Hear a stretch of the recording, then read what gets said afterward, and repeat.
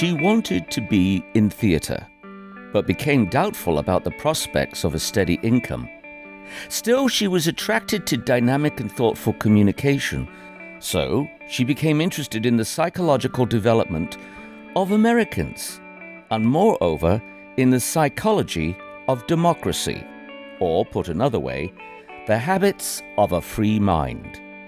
I'm Dr. Alan Campbell, and this is Watching America. All my life, watching America. All my life, there's panic in America. Oh, oh, oh, oh, there's trouble in America. Oh, oh, oh, oh. From WHRV Norfolk, this is Watching America.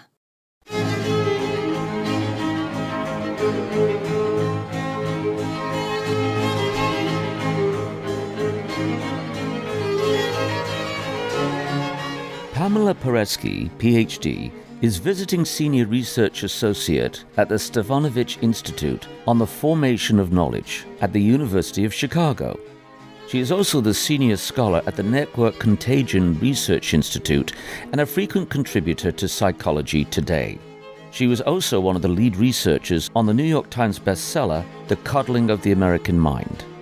Her latest work is entitled The Habits of a Free Mind: Psychology for Democracy. She has earned a PhD in Human Development and Psychology from the University of Chicago, and prior to her interdisciplinary PhD, Dr. Paresky earned a master's degree in clinical psychology and a bachelor's degree in anthropology. She is concerned about people living in the United States having a good life, a fair life, an open life, a considerate life, and a kind and grateful life. Dr. Pamela Paresky. Welcome to Watching America. May I call you Pamela? Of course. Pamela, where did you actually grow up? Where was your point of genesis, origination? First of all, thank you for having me. This is such a lovely show. I really enjoy listening to it myself. So I grew up in Massachusetts, and then I went to college in New York, and I went to graduate school in California, and then I went to graduate school again in Chicago. How did you know that you wanted to pursue the things that you actually wound up pursuing? Well, that is such an interesting question. I didn't. And I sort of fell into pursuing the things that I've pursued. I actually, for my entire childhood, wanted to be an actress, musical theater in particular. And what dissuaded you? Reality, I think. It's a hard life to be a working actor, where you can, even if you support yourself through acting, most actors who can support themselves through their acting are not actors whose names we know.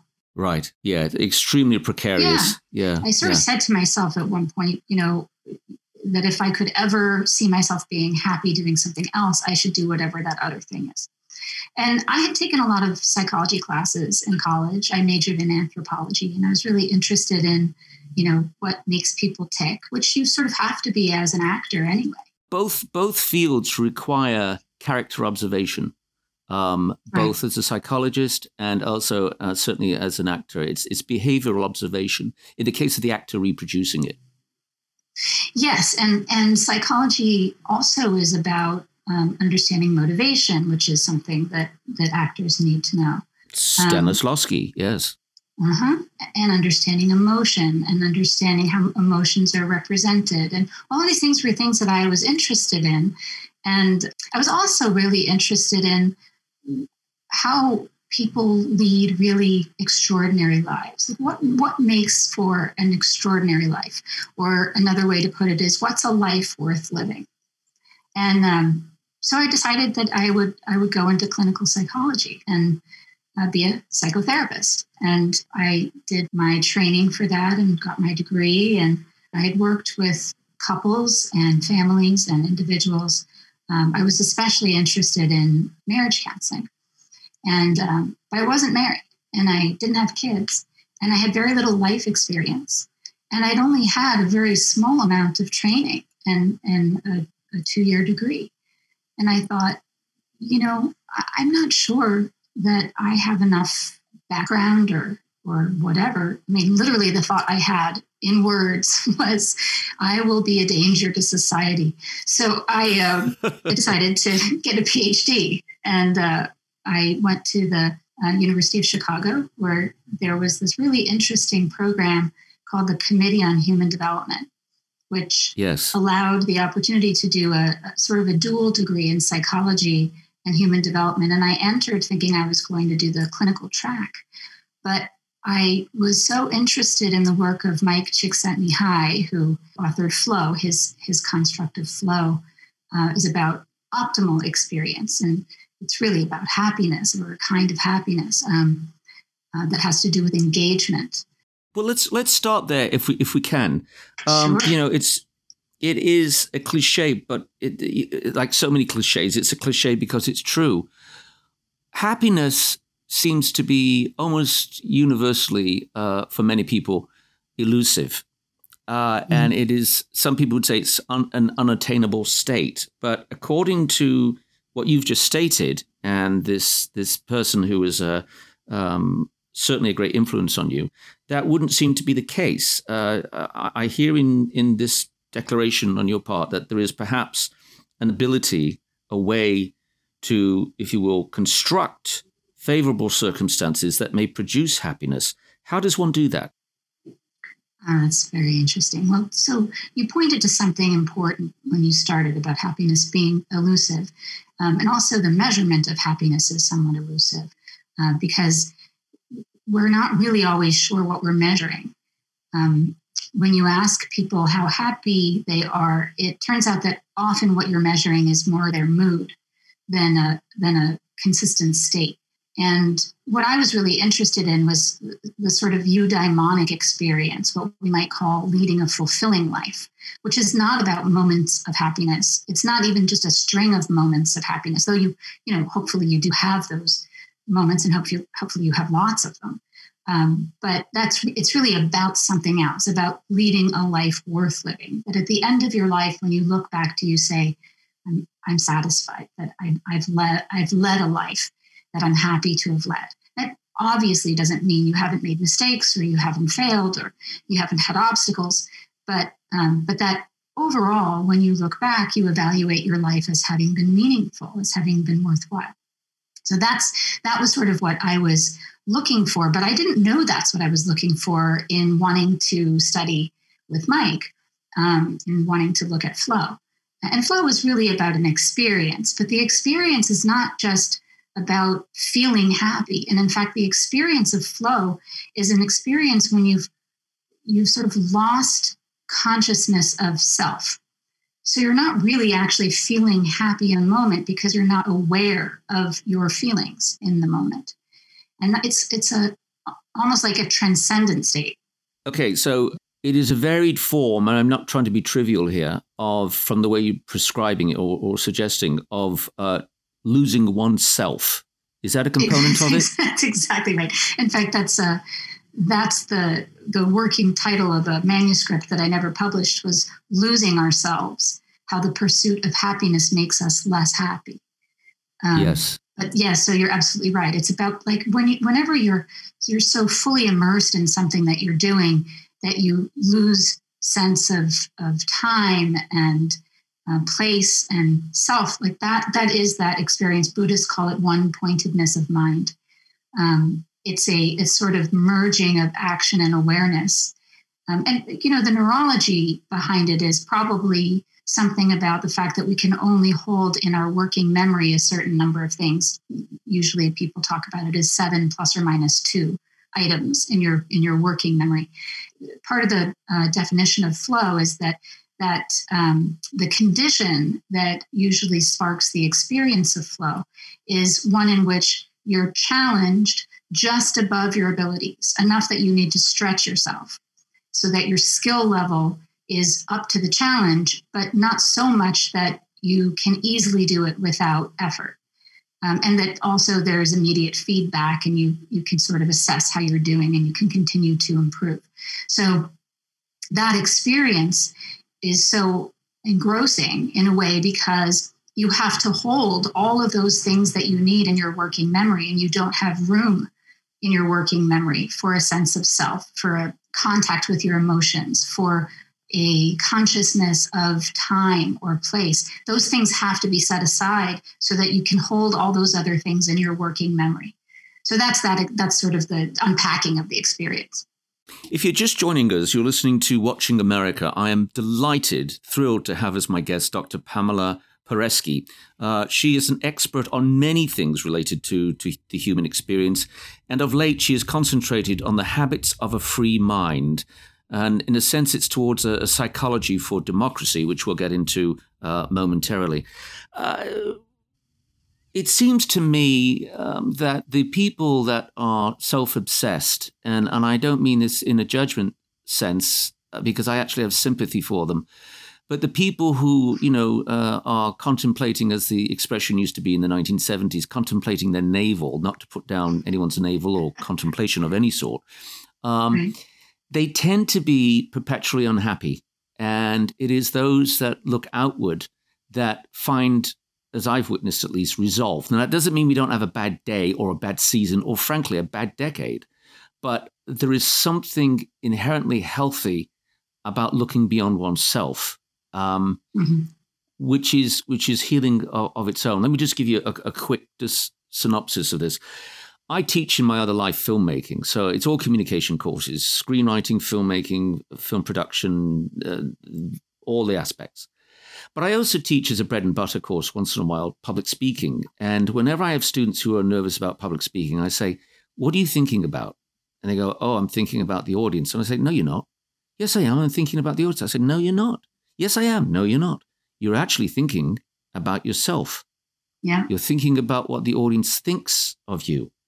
Yeah. But if you would just think about the audience, truly think about them, reaching them, giving them a present of your presentation, your nervousness and anxiety will subside.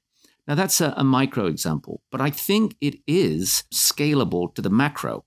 Yeah, I mean, that's really a brilliant insight. And I don't think that I've ever heard anybody say that about public speaking, but it is a brilliant insight.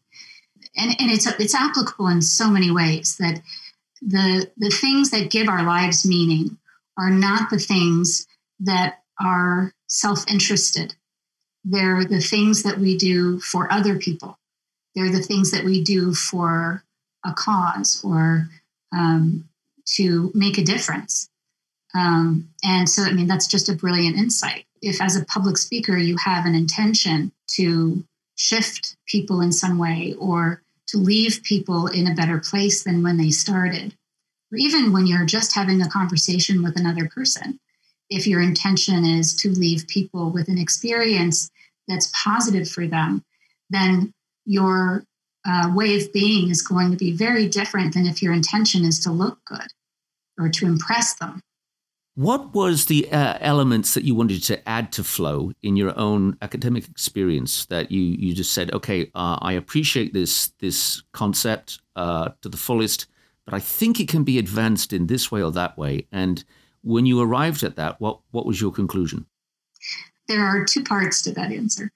The first is that when I was doing the research, I noticed at the time, this was in the mid-90s, that nobody had yet looked at flow in marriage. And I had just come from a background of marriage counseling, and clinical psychology. So I was interested in how this showed up. It was actually not that nobody had looked at it, but nobody had really found a lot of evidence of flow happening in marriage. And that was surprising to me because I thought, these very positive experiences that people have would really probably need to happen with married couples in order for married couples to want to stay together. So my dissertation was about flow in marriage. And what I realized was that the questions that identified the flow condition were something like, how much skill did you have for this activity or something like that? And then the next question was, how challenging was that activity? And what I realized was that these aren't concepts that we think about when we think about relationships, when we think about interpersonal relationships. We don't tend to think that interpersonal relationships require skill. And we also think of challenge in sort of a different way relationally. So, for example, if I asked you, let's say you played chess. If I said, how was your chess playing today? And you said challenging, that would be interesting. If you played cello, how was the cello playing that you did today? And you said challenging. That could still be positive. How was your tennis game? Challenging. Well, it's still fine, right? But if I say, how's your marriage? And you say challenging, that's generally speaking considered a negative assessment.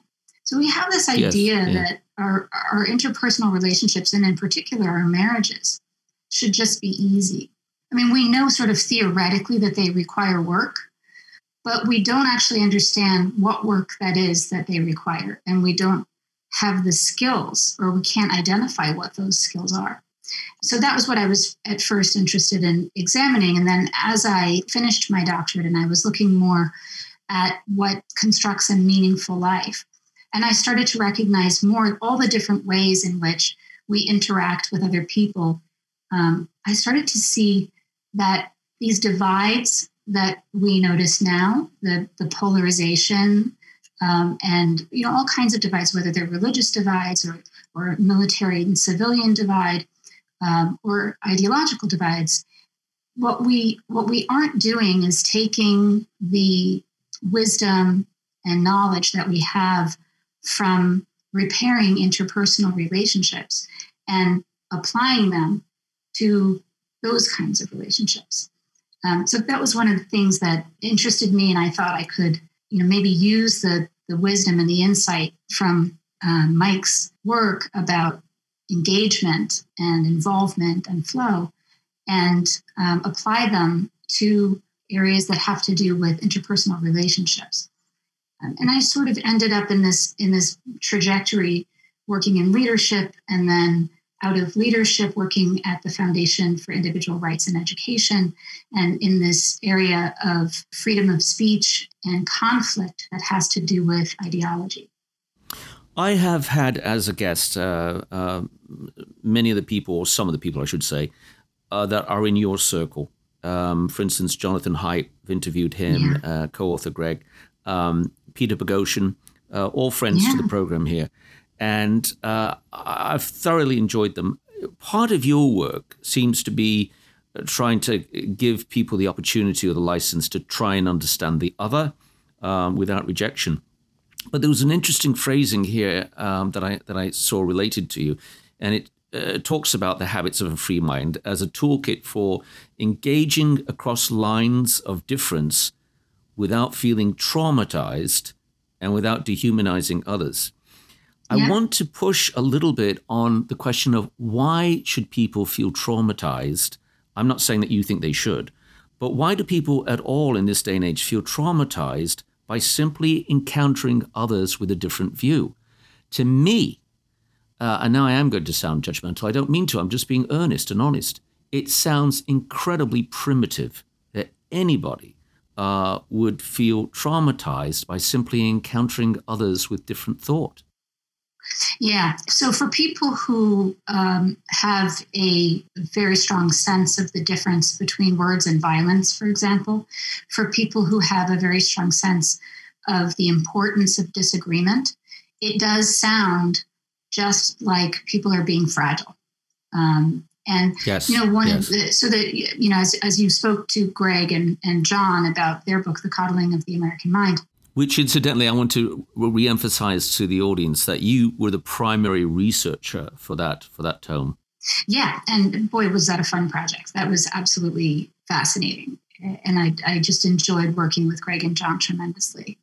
And when we were working on that, the three, what we call the three great untruths, had to do with these things that Greg and John, Greg in particular, had started to notice on college campuses that were sort of mental habits that were underlying the problems of people feeling traumatized by words, by the presence of speakers. and this sort of hostility that people have for people who disagree with them. And those three, just to remind your listeners in case they read the book but don't remember, or in case they haven't read the book, the first was the untruth of fragility, which is encapsulated in this sort of false maxim, what doesn't kill you makes you weaker. And then the second untruth was the untruth of emotional reasoning, which was encapsulated in the maxim, always trust your feelings. And then the third one was the great untruth of us versus them, encapsulated in the maxim, life is a battle between good people and evil people. And those really are sort of unconscious, fundamental premises on which a lot of this seems to rest. And it's not something to blame people for. It's very natural. These are tribal instincts. And what we're seeing is a sort of reversion to tribal thinking, which is very destructive for democratic norms. It's very destructive for pluralism. This idea that everyone should think the same, that people who don't think the same must be evil, that they must be, cut out of your life if they don't have the right ideas, and that their ideas are traumatizing to you. There was a very telling, I'm sure you're aware of it, survey which was just released, and I'm racking my brains here to try and remember who did it, but it's a bona fide large sample of people without question. We're talking thousands and thousands, who asked the question of both Democrats and Republicans, what are they most concerned about at the moment? And I was astonished to see, as were many people, that among Democrats, their biggest fear, as they describe it in the survey, is between 73 to 78% of Democrats fear people who voted for Donald Trump. Now, I don't mind people, fearing or not liking, at least, or subscribing to anything to do with Donald Trump. There's a lot of things I wouldn't subscribe to regarding that man either. But on the other hand, you are in essence saying that 73 to 78% of the American public, which were I don't know what the figure was, 75 million people, voted for somebody that 78% of the other side fear. So in other words, we now have this incredible gulf, discord, chasm, schism between persons who simply think differently, and to the point that they're literally afraid of the other side, that they think they're going to be, I don't know if it just, harkens back to what happened on January the 6th, but certainly that's not indicative of any group, nor is all the riots of the last summer indicative of any one political group. There's going to be specious and questionable personalities related to any topic or any thought pattern. How do we amend this, Pamela? How is this corrected? Well, the first thing is, I think, to have compassion for the people who fear Trump voters, and to have compassion if you are one of those people, to try to have compassion for the people who voted in the way that you don't like. And that is actually fundamental and difficult. The first thing to say is that the sort of operating principle for people who fear Trump voters is moral pollution. Moral pollution is an emotional reaction to certain taboos.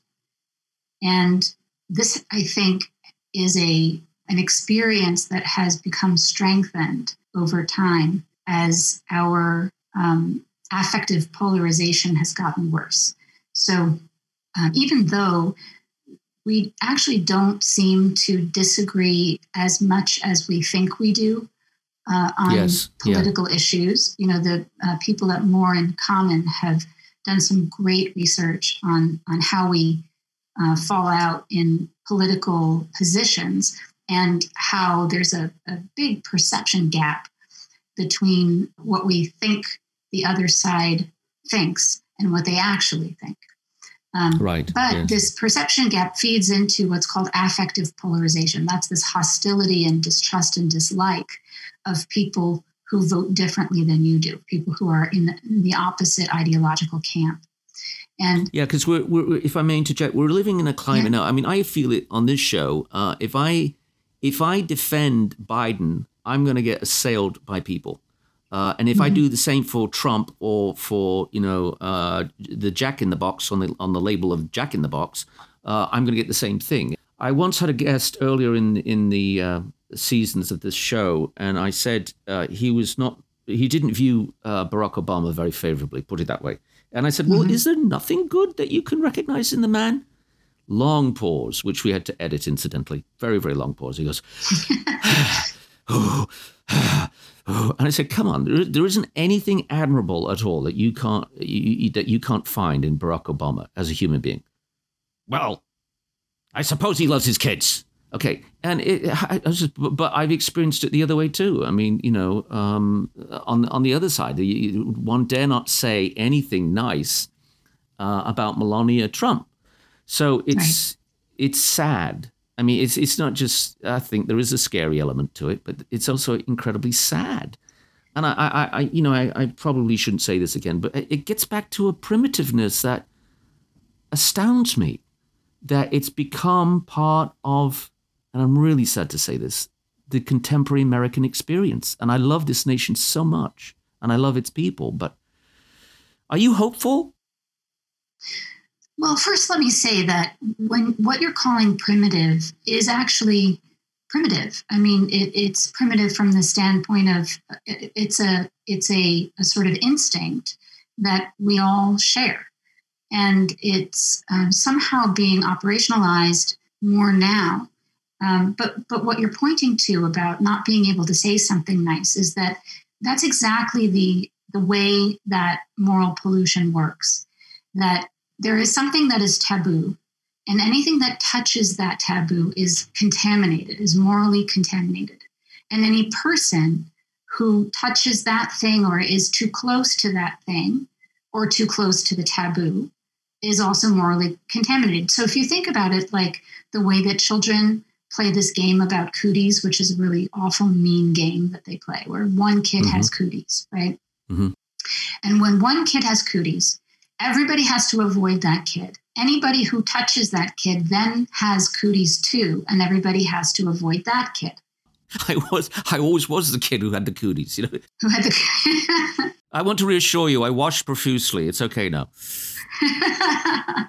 Well, and I do think that, people who have experienced this, been bullied or in some other way experienced something like this, may be more sensitive to people experiencing it and may then have the ability to sort of detach from the impulse to operate on this realm of moral pollution.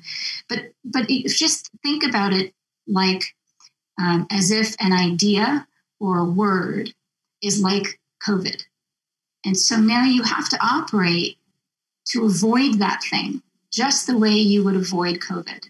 If somebody touches that, you don't want to be near them. Now, the difference is that with a physical contagion, there are ways to purify. You can wash your hands. At a certain point, the coronavirus decays and is no longer, contagious on a surface, so you can touch that thing again. And it used to be the case that people could sort of enact purification rituals, like certain kinds of apologies, that would rid themselves of the moral stain. So earlier in the iteration of people being morally contaminated by using the wrong word or by having the wrong idea, if they appropriately apologized in something like, I acknowledge that I have harmed people, it really all has to do with harm. I acknowledge that I've harmed people. There was no excuse. I promise to do better, or I promise to be better. And then sometimes maybe a fourth element of what they were going to do in sort of punishing themselves so that you didn't need to punish them. And then it would be over. And that moral stain was done. Now we're seeing that it doesn't appear possible anymore to rid oneself of the moral stain, or at least it seems like it's no longer possible for people to rid themselves of that moral stain. So, for example, James Bennett, who was very friendly to and very sympathetic to the claims of harm that people made for publishing certain ideas, but he also, for a period of time, held firm to publishing things that were really distasteful to many people at the New York Times. But when he published the Tom Cotton op-ed, and there was this huge blowback, and at that time, people made claims that they were made unsafe, that their actual lives were put in danger by publishing that op-ed. Now, we all know that no one's life is put in danger by the act of publishing an op-ed. What could put somebody's life in danger is if people agree with a particular policy and then decide to enact it, or if people agree with a certain way of thinking and decide to become violent as a result. But the actual publishing of an op-ed doesn't put anybody's life in danger. So some people have pointed out, and I picked this up in writing about this, that this was actually a way of making that claim a workplace safety claim in order to be able to complain about the New York Times on social media without violating their social media professional policies. But in any case, it's still this, we're in the realm of safety and danger, right? And the confusion that people have is that it really does feel that way. When there is a moral transgression, it really does feel to people like they're in danger because of this moral transgression. And part of that has to do with how we have increasingly identified our ideological views as part of our self. That's a fundamental part of our social identity now, is our partisan identification. And when we do that, then a threat to that is a threat to us. And it doesn't feel any different in the brain. A way of having compassion for people who seem to be irrational is to understand that we all do this, only we can't see it when we're doing it ourselves. We can only see it when other people are doing it. And the other part of that is that the ritual purification not being available any longer meant that James Bennett had to leave the New York Times. He could no longer be part of that group. He couldn't belong to that tribe any longer. Because if he had stayed there, he would have contaminated the entire organization morally from the standpoint of this sort of paradigm. So if you think of it that way, you can see how that operates in all different ways. And to get back to what you were saying about your inability to say something nice about somebody in the company of people who revile that person, when that happens, you can be sure that it is a moral transgression for them. It's not about a way of thinking that's academic, or in fact, people will often say, my life, or the existence of my group of people is not an academic exercise, right? So when we're trying to have a conversation that truly is an academic exercise, like, does this policy work better than that policy? It doesn't show up for people like a valid academic exercise if what they're relating to is the moral world instead of the world of transactions or policies. You speak about moral violation, and that's why people don't want to be associated or perhaps even have a propensity to attack a persona when mentioned. But how much of it is really a sense of moral violation on some level? Or how much of it perhaps, at least in some occasions, is just simply a matter of fashion? And what I mean by that, certain people are popular. And if you support that person, then you're going to be favorably received. I mean, it gets back to the classroom and the cuties. There's the kid that everybody wants to be friends with because that kid has the power.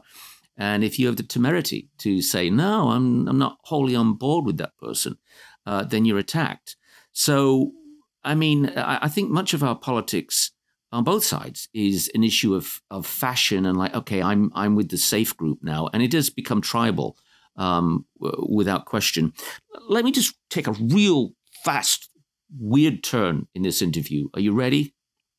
I'm ready. Okay, here we go. You've listened to the previous program, so you know to expect this. We have done a show, and I've worked on a show, which deals with people who have had out-of-body life experiences, or, if you will, near-death experiences. And very typical, besides the leaving the body and seeing the, proverbial white tunnel and what have you, many people experience a point where they have a revelation of their lives, their prior life to that point. And they can see all the different incidents. And some people say it's like a hologram, and, it's just they can see everything in their life. But many people say, I saw all those events, not purely from my vantage point, but from the feelings and vantage points of the other people too. I could feel their feelings. Okay, I was aware of how they felt in prior encounters, which I had never considered. I'm not talking about in a precious way where we don't offend each other. I think that the U.S. Constitution doesn't guarantee we won't be offended. But I think we failed to recognize the feeling element of those with whom we don't agree. And I think that is perhaps a major handicap with us not being able to converse. And I just want to know what you think about that. I think that's absolutely right. In fact, what the word compassion comes from is the idea of suffering with somebody. Yes. The first and most important thing is the only way to be able to relate to another person's suffering is to see them as a human being. Yes. And that's the thing that we've lost, I think, contact with, is that these people who we feel are so distant from us. For example, if you're one of the people who thinks that that you need to fear Trump voters, it's a very small step from fearing Trump voters to dehumanizing them. And if we can rehumanize the people with whom we disagree, that takes us a good bit of the way to being able to engage with them outside of this realm of moral purity and moral pollution. And the thing that you said too about social positioning and fashion and that sort of thing, it's a good point. But I think the sort of maybe compassionate way to look at it is to remember that we all operate in a prestige economy. We can't escape it. Whatever world we live in, whether it's a middle school and you're 12, or it's Hollywood, or it's politics, or a campus, or wherever you're living, and your group of friends and your network and everyone you know is operating in a prestige economy. We all have social capital that we gain by being seen a certain way, and we lose it by being seen a different way. We can spend it on people and hope that we don't lose it forever. But it takes nothing to support somebody who has a lot of status. It doesn't cost anything. But it's a risk to support somebody who is either being attacked or just is low on the social totem pole, who doesn't have a lot of prestige. This really was like our entry point to this conversation, where you spoke about in particular, the concept of losing oneself for others. Not to deny that you exist and that you have needs. The hierarchy of needs and all that still is in play. But nonetheless, to lose oneself, even if momentarily with its benefits, if you lose oneself, won't you naturally gravitate towards the correct thing to do? As far as in the example that you gave, not being afraid to be associated with the underling or the person who's not the most popular of the moment, because you're losing yourself. You say, okay, in a way, yes, I don't want to be completely considered the dreg of the earth, but my status will be sound within myself and my own character, because I'm truly doing what I think is correct rather than what is merely expedient or profitable. Yeah, so I think that I hesitate to use the term losing oneself for that, because I use that really only to express the sense of loss of consciousness of self in temperance a momentary of ego. sort of, I think temperance right? of ego. Yes, would, yeah. But a sort of transcendence, sort of thinking in terms that go beyond one's self-interest, for sure, then allows us to see ways of behaving and actions to take that we wouldn't be able to see and we wouldn't want to take if we were concerned just with our own self-interest. And yes, it does go back to that. I mean, a prestige economy is status. It is. It's status. And one way that we can see that social media has sort of corrupted our civil and democratic norms is that it has highlighted to a very large degree the ways in which we are driven by prestige. So we want lots of likes on our posts. We want lots of followers. And there's even this sort of understanding, tacit or explicit, that you should have very few people you're following and lots of people follow you. And that's sort of the very cool group to be in. If you're just joining us, I am sorry for you because you've missed a wonderful opportunity to hear a person of depth and insight. I'm talking about Dr. Pamela Paresky. Her latest work is entitled Habits of a Free Mind. Now, I feel I've been somewhat neglectful, Pamela, regarding that. As succinctly as you feel comfortable, what are the key habits of a free mind? I'm glad you've asked that. So the habits of a free mind, first of all, it's still a work in progress.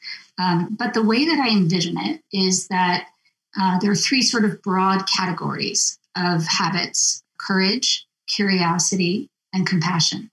And those three are the polar opposites of the three great untruths in the book, The Coddling of the American Mind. So if you think about the great untruth of fragility, what doesn't kill you makes you weaker, then courage is the opposite of that. And instead of certitude, instead of always trusting your feelings and the great untruth of emotional reasoning, curiosity is the antidote to that. And instead of us versus them thinking, where you would think life is a battle between good people and evil people, compassion destroys that kind of view. So those are the three sort of overarching habits.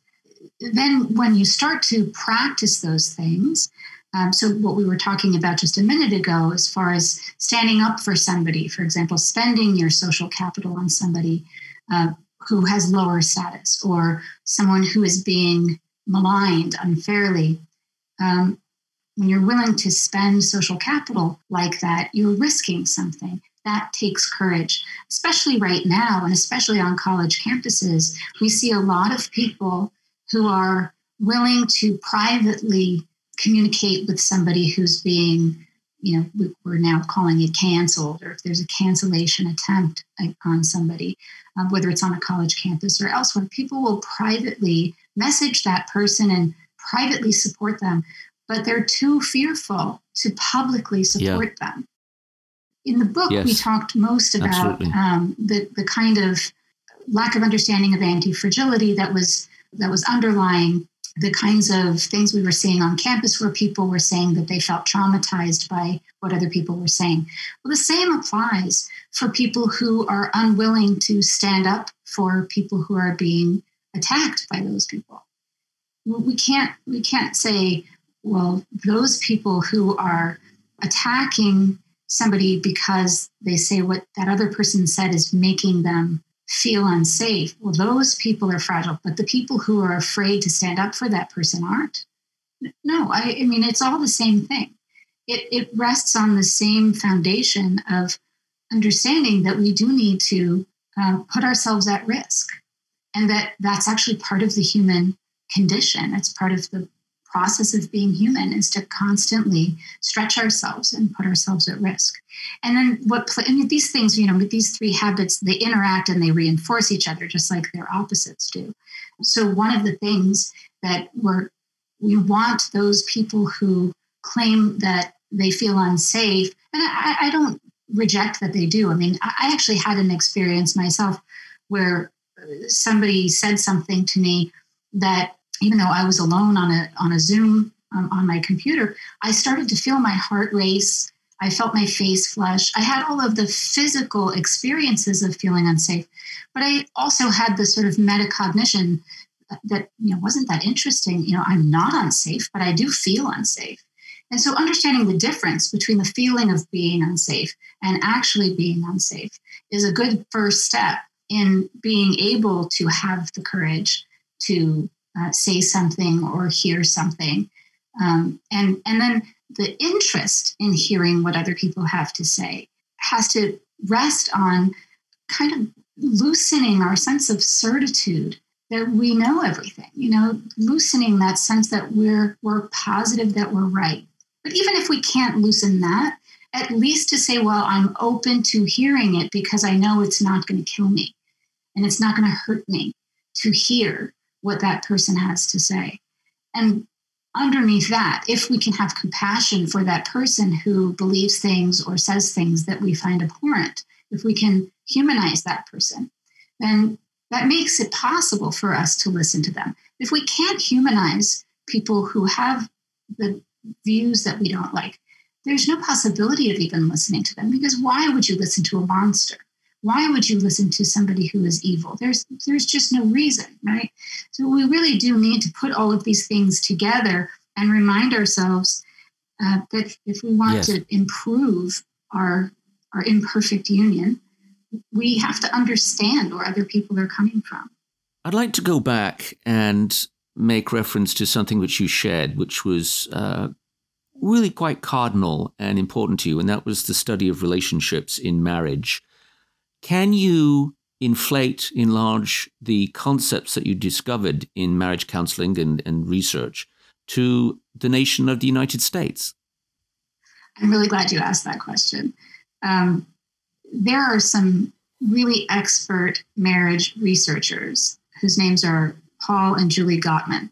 And they have identified 3 sort of general principles for a really good marriage. And those 3 things are things that I think we can apply to our way of thinking about our ideological opponents and our relationship with them, either from an individual standpoint or, as partisans. The first thing is trust, which has to do with responsiveness. That in a marriage, you have to trust that the other person is going to be responsive to your needs and your desires. And we don't have that, right? We don't have right now the idea that the partisans on the other side care about our needs and our desires. If you think about why Black Lives Matter is called Black Lives Matter, it's because I think there's the idea that people who are on the other side of that, or people who may not support the movement itself, don't think that Black lives actually matter. That's a fundamental problem, that people feel that way. If you feel like your life doesn't matter, of course, you're going to be in pain. That's not being fragile. That's normal.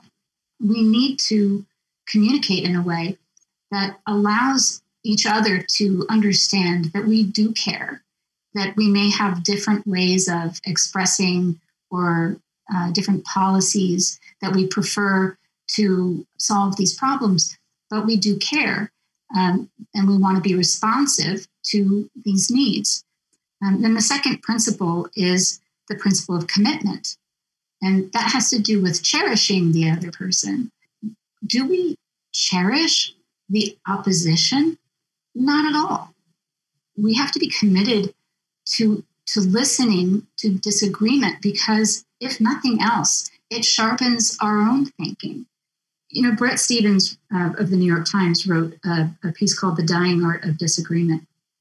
And he said, to disagree well, you must first understand well.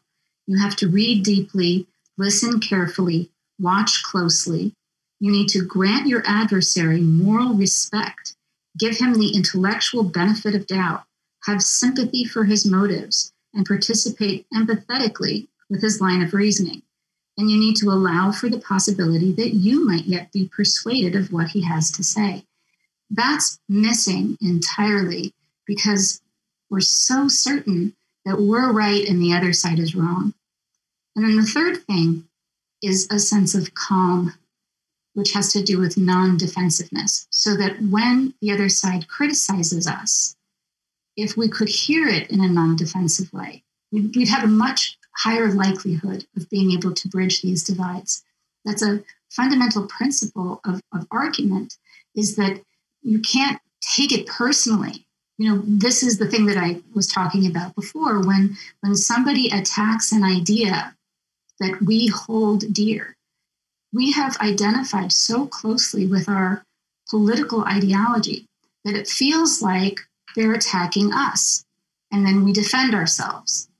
If we can separate ourselves from our thoughts, if we can understand that ideas are not the same thing as a person, but they're objects. Ideas are objects that we hold. We can hold two opposing ideas and compare them. But when we're operating in a world of moral pollution, we can't touch that other idea. We're not allowed to touch it even for the purpose of being able to combat it. And when we can't do that, we lose. So those are the three ways in which the insights from marriage counseling, I think, could really help us bridge our divides.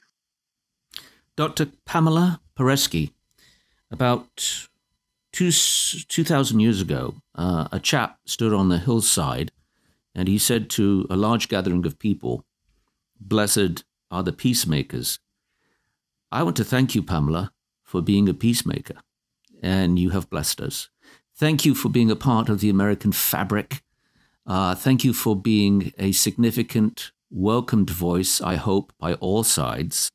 Thank you for your calmness, indeed, as you referenced, but your cogent clarity of thought and your ability to be both persuasive and articulate as you express it to a ready audience, of which I'm happy to be included. We've been talking to Pamela Paresky, PhD. She has been working on a particular project called Habits of a Free Mind. Seek her out. Look for her online. Look at her materials. Get them, read them. It's profitable for all of us. Thank you, my dear. Thank you so very, very much for being a part of Watching America. Thank you so much for having me. You've been listening to Watching America. Our theme music is provided by Razorlight. Our recording engineer is Todd Washburn. Our assistant producer, Jordan Christie. Gina Gamboni is our senior producer, Chuck Dowd is our executive producer, and Heather Mazzoni is chief of content. Bert Schmidt is our CEO. But I won't cry for yesterday. There's an ordinary world. I'm Watching America's creator and host, Dr. Alan Campbell. Until next time, take care and blessings. And as I try to make my way to the ordinary world, I will learn to survive.